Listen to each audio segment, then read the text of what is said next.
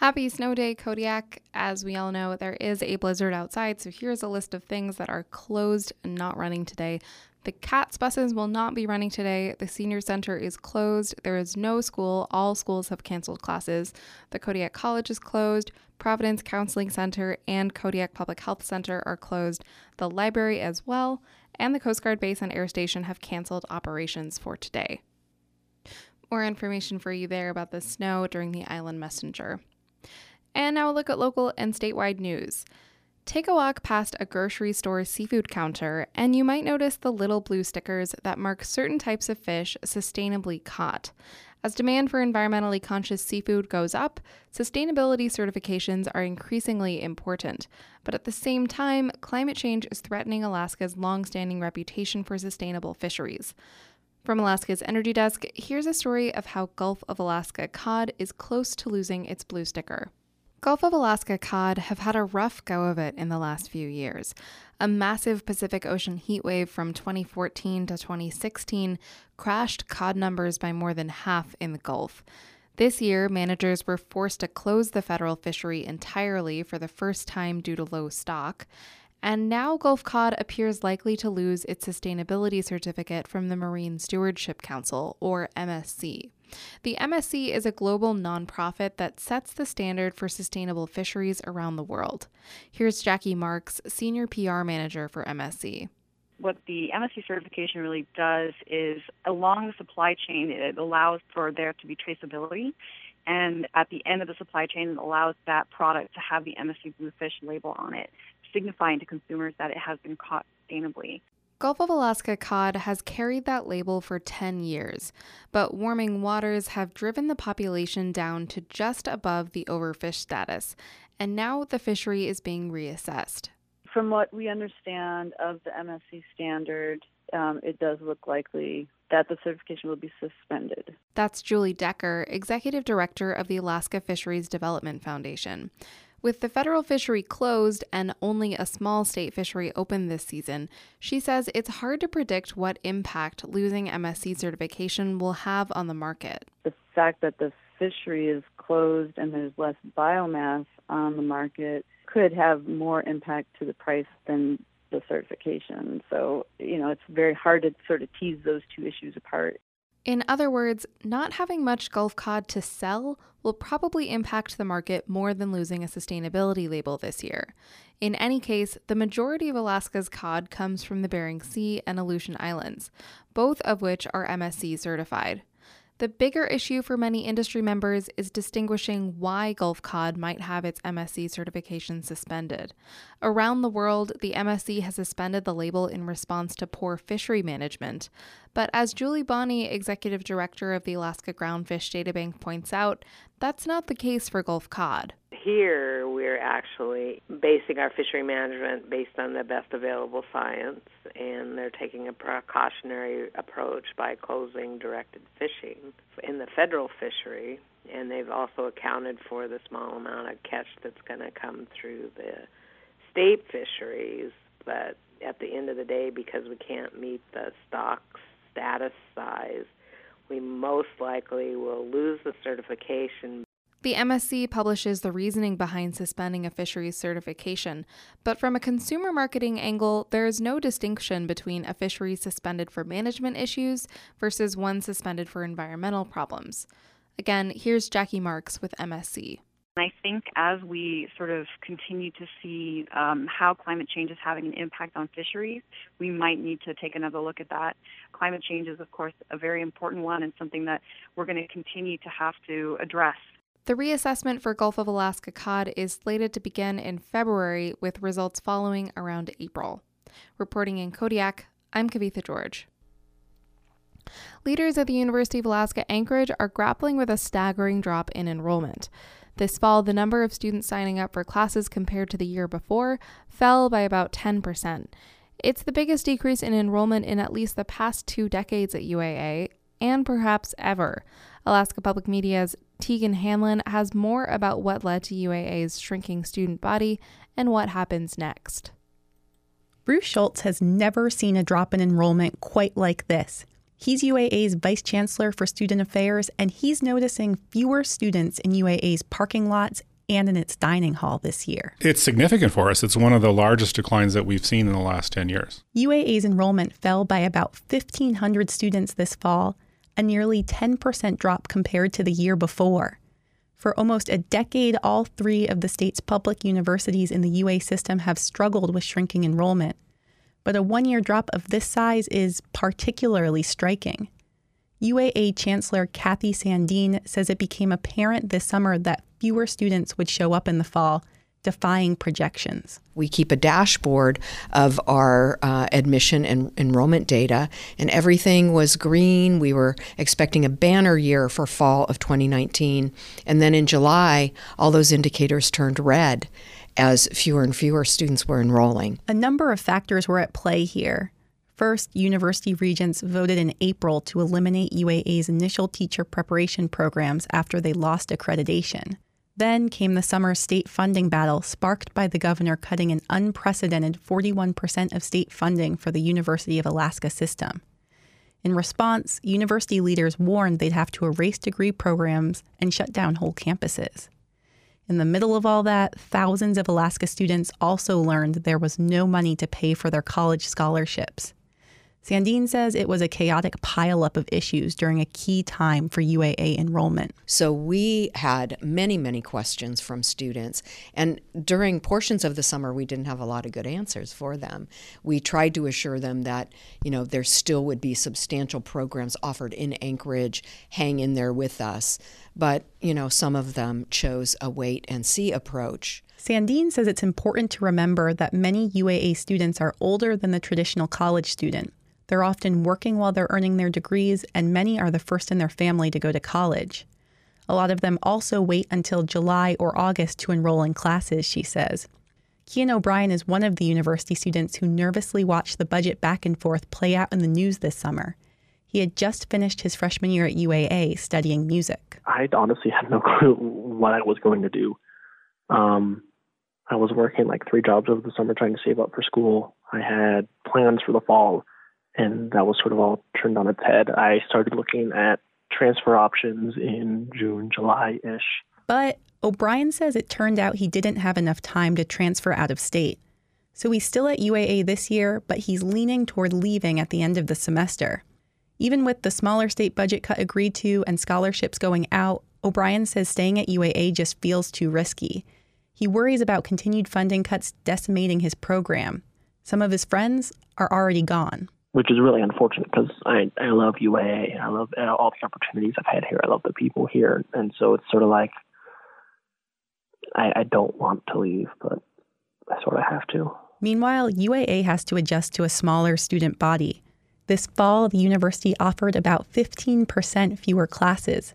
Smaller enrollment also means UAA expects to be down at least $5.5 million in tuition and fees this year. That's on top of its slice of the state funding cut, nearly $12.5 million. Sandeen says UAA is currently reviewing its programs to inform where to cut spending. So are the other universities. Right now, we're still in somewhat of a period of uncertainty, and I understand where people are coming from, but working as hard as we can to turn this around so that we continue to help people fulfill their dreams. That's what we're here for. Sandeen says UAA also continues to invest heavily in recruiting new students and retaining those already enrolled. In Anchorage, I'm Tegan Hanlon. Pelican and Tenaki Springs residents saw their fears come true last week in the form of the state's proposed summer ferry schedule, a schedule that calls for 0 summer sailings to the 2 remote island communities. The town's mayors, already grappling with the current lack of ferries, expressed shock and dismay at the proposed schedule. KCAW's Ari Snyder reports. Tenaki Springs hasn't seen a ferry in months. And, as Mayor Dan Kennedy found out when he looked at the proposed summer schedule, that drought is unlikely to end anytime soon. It was stunning. I mean, they just left us hanging in the wind for a year or more than a year. The Alaska Marine Highway System was already in rough waters before the state released the draft schedule. Last year, the legislature cut funding to the system by about 40%, the price of avoiding a deeper cut proposed by Governor Mike Dunleavy. Since then, unexpected repairs have kept vessels out of service for longer than anticipated, further hampering service. And it's not just the schedule that is working against Teneke. The town's dock is due for a replacement, and work is supposed to start in early July. Kennedy hoped they would get a sailing or two early in the summer to help tide things over until the dock is finished in December. But if the draft schedule becomes the final word, Teneke would be looking at another full year without ferries. Well, I'm just outraged. I think the state probably has enough contingency funds somewhere to do something, whether it's, hire a private vessel, or that's about the only alternative I see at this point. As it stands, the town is already suffering from being essentially stranded for months. The shelves are bare at the store, residents have struggled to make medical appointments, and all the local businesses have taken a hit. For many, it's just too much to bear. Yeah, a lot of people have just left. I've never seen so few people in town. It's always less in the winter, but I bet we're around 50 this year, and I've never seen it that low. Kennedy and others are doing what they can to advocate for the interests of Teneke, but he's not overly optimistic about the sway they hold in Juneau. Oh, we're just going to try and keep pressure on the governor. We don't have a lot of clout, obviously. 50 people in the middle of nowhere right now, and hopefully we can embarrass them into doing something. 40 air miles away, on the other side of Chichagof Island, the town of Pelican is also confronting the possibility of a summer without ferries. Unlike Teneke, though, Pelican's ferry dock is in good shape. Mayor Walt Weller says it's just not seeing a lot of use these days. We've got a really nice multi-million-dollar AMHS terminal. It doesn't have a building or anything, but just the docking structure is pretty nice. It's only about 10 years old. It's just sitting there. I'm looking at it out my window. It's just sitting there looking wet and lonely and cold. Pelican, like Teneke, hasn't had a ferry in months. To make matters worse, neither community has an airstrip, and winter weather makes float plane travel unreliable at best. Weller echoed many of Teneke's economic and logistical concerns. He's particularly worried about how to get trucks in to pump out the town's sewer system. Another big question is how the town's seafood processor would fare without a ferry to take its product to market. Beyond the day-to-day challenges, Weller says the breakdown of the state ferry system has unfairly jeopardized island communities, overlooking the value that places like Pelican provide to the state as a whole. For our size, a major contributor, to what Alaska's all about, which is sport fishing and tourism and the world's best seafood, and it's like, well, never mind. You guys are on your own. Weller, Kennedy, and other mayors and stakeholders throughout the region are scrambling to get some service restored where possible. Weller says Pelican could get by with just 8 to 10 sailings a year. Having some form of economical transportation in line with what the Alaska Marine Highway System was originally mandated for, which was commerce and supporting these small communities. That's all we're asking for. We don't have any reason to ask for a ferry every week or even every month. We just don't want to be cut completely off. The DOT is gathering public comments on the proposed schedule now until February 3rd.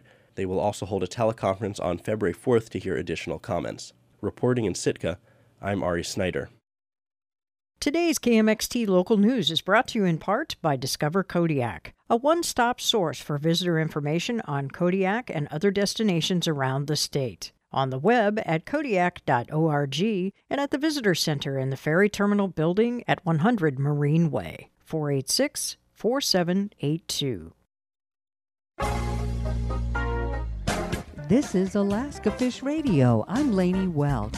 One click can track fish prices, landings, processor sales, and more. I'll tell you more after this. Integrated Marine Systems is the leader in marine refrigeration in Alaska. Simple, reliable, built to last. Visit imspacific.com. One click takes you to a site that can tell you everything about fish prices and landings for every Alaska region. How much was processed into what products, what processors bought and sold it for, and how much money fishermen made by region. It's called the Commercial Fisheries Statistics and Data page on the Department of Fish and Game website, and it extends back to 1984. Most recent numbers are through 2018. 2019 data will be out this spring. For salmon, charts and graphs show historical harvest rankings by the numbers of fish, poundages, and average prices. The highest price ever paid to fishermen for pinks was 79 cents a pound in 1988. The lowest was 7 cents paid in 1996, 2002, and 2003. The 2018 average pink price was 48 cents. The The highest chum price was 90 cents, paid in 2018. For sockeyes, the low was 58 cents, paid in 2001. The highest average sockeye price to fishermen was $1.78 in 2013. Alaska roe herring averaged 8 cents a pound, 5 cents at Togiak. Herring as bait averaged 21 cents a pound. For the dive fisheries, 6 processors purchased nearly 1.4 million pounds of sea cucumbers at an average price of $5.29 a pound. The lowest valued fish was lumpsuckers at 1 penny a pound. The priciest product was red king crab at $9.27. The second highest price was for spot shrimp at $8.89 a pound in 2018. Find links at the ADF&G site under fishing and find links at alaskafishradio.com. Fish Radio is also brought to you by Ocean Beauty Seafoods. In Kodiak, I'm Lainey Welch. Fish Radio is supported in part by Joy Crafts, specializing in marine safety equipment. U.S. Coast Guard approved AMC instruction for commercial fishing vessel safety procedures and drills, serving Kodiak for over 25 years. 486-6293 at 445 Shahafka Circle.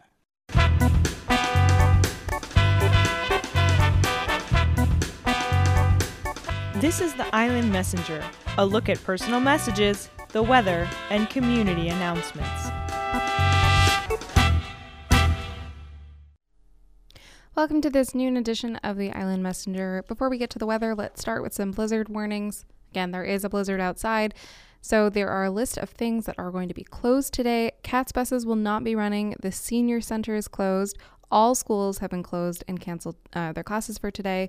Kodiak College is closed. The Providence Counseling Center and Kodiak Public Health Center are closed, along with the library, also closed. And the Coast Guard base and air station have canceled their operations for today. The Harbor Master's Office is requesting vessel owners to come to the harbor and check their vessels, of course, only if that's safe for you.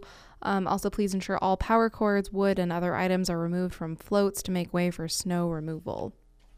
Some notes from Public Works for you today. Please move vehicles and garbage cans away from the road, so that plows can do their job. Cars should be parked off the rights of way as much as possible during clearing and removal of snow. Please use caution with what is shoveled into piles. It does not contain materials that could damage the plow equipment. Don't pile snow within 15 feet of an intersection or against power poles or fire hydrants, which need to be visible and readily accessible in the event of an emergency. Keep children from playing on snow berms. They might slide into oncoming traffic. And also vehicles can skid on the ice despite braking. The prioritized actions of the city of Kodiak following significant snowfall includes opening fire lanes, major school bus routes, opening routes to 2 lanes of traffic, hauling to snow storage, and cleaning sidewalks. Please discuss winter safety with your children and make sure that they're playing safely. It's highly encouraged that children and adults alike wear bright clothing and or reflector tape for visibility. More snow for Kodiak this afternoon. Widespread blowing snow, mainly before 1 p.m. Highs near 27 degrees and west winds 20 to 30 miles per hour, decreasing to 5 to 15 miles per hour. An 80% chance of precipitation this afternoon with 3 to 5 inches of snow accumulation possible.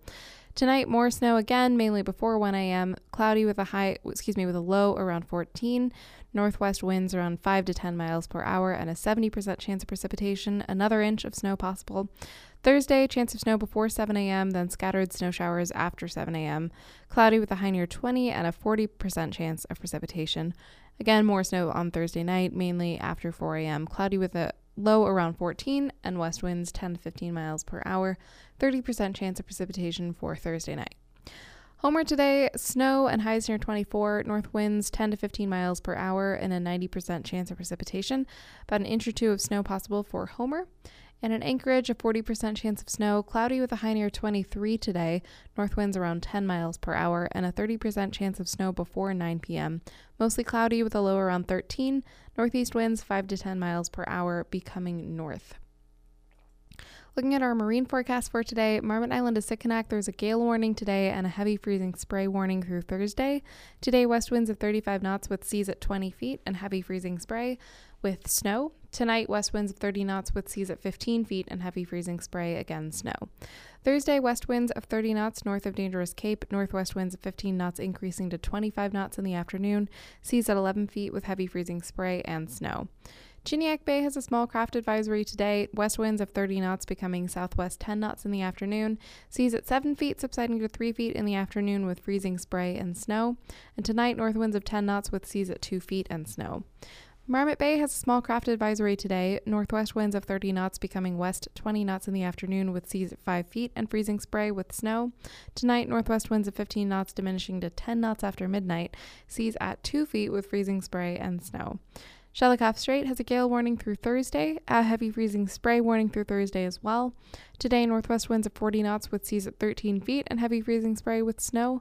And tonight, west winds of 35 knots with seas at 8 feet, heavy freezing spray and snow. Today is the 29th of January. Sunrise this morning was at 9:19 a.m. and sunset tonight will be at 5:28 p.m. That's 8 hours and 9 minutes of daylight, which is 4 minutes 16 seconds more than we got yesterday. The record high on this day was 48 degrees in 1985, and the record low was -9 in 1989. Looking at our tides for today, high tide for Kodiak will be coming in at 4:21 p.m., 7.75 feet. Low tide will be out at 10:45 p.m., 0.54 feet. Over on the west side, high tide's at 5:05 p.m., 16.71 feet, and low tide will be out at 11:19 p.m., 1.31 feet. Some community announcements for today. The first guided bird walk and eBird workshop will be held this Saturday, February 1st. It's the kickoff workshop for the Kodiak Big Year Challenge. Folks will meet in the parking lot of Kodiak College at 10 a.m. The group will work together, identifying birds and making lists at 1 or 2 nearby locations. They'll then return to the college where new users will be introduced to eBird in a hands-on fashion, exploring its powerful tools and inputting the day's bird lists. This event is intended for birders of all levels, but especially those who are less familiar with eBird. Ideally, sign up for the Big Year Challenge before attending, but we can also help you get registered Saturday if needed. Binoculars will be available for those who need them. Also, the January prize will be either the Sibley Bird app or a similar bird guide if you are not an app user. The winner will be randomly drawn from those who are registered for the Big Year Challenge by the end of the week, so you may as well sign up already. For more information, contact either Cindy Trussell at 486-2878 or Danny Hernandez 512-7719. There will be a Borough Assembly work session on Thursday, January 30th at 5:30 p.m. in the School District Conference Room. All borough offices are closed for today, but we will keep you updated on whether they're closed tomorrow as well. February 1st is the 3rd annual community baby shower welcoming babies of 2019 to the world. All babies born in 2019 and their families are invited to attend an afternoon of food, door prizes, games, speakers, and more. Located at the Canna Cognac Building, 194 Alamac Drive on Muir Island, the community baby shower starts at 11 a.m. and goes until 2 p.m. Providence Kodiak Medical Center is offering free birthing classes for expectant mothers at or before 20 weeks of pregnancy for you and your labor support team. The series of classes covers everything you need to know about labor, delivery, and caring for your newborn. The full cycle of classes runs for 8 weeks and are held every Wednesday evening starting at 5:30 p.m. No registration is required and you can start at any time. You can also make up a class if you missed one by catching the next cycle of classes. Find the weekly schedule on the Providence website or call 907-486-9569. Those classes are going to be on Wednesdays from 5:30 to 7 p.m. Although not today because, well, actually, you might want to call to see if they're still open today. Classes are held at the Providence Kodiak Island Medical Center Pyramid Room. Stop by admitting and ask for directions. And that's all I have for you for today.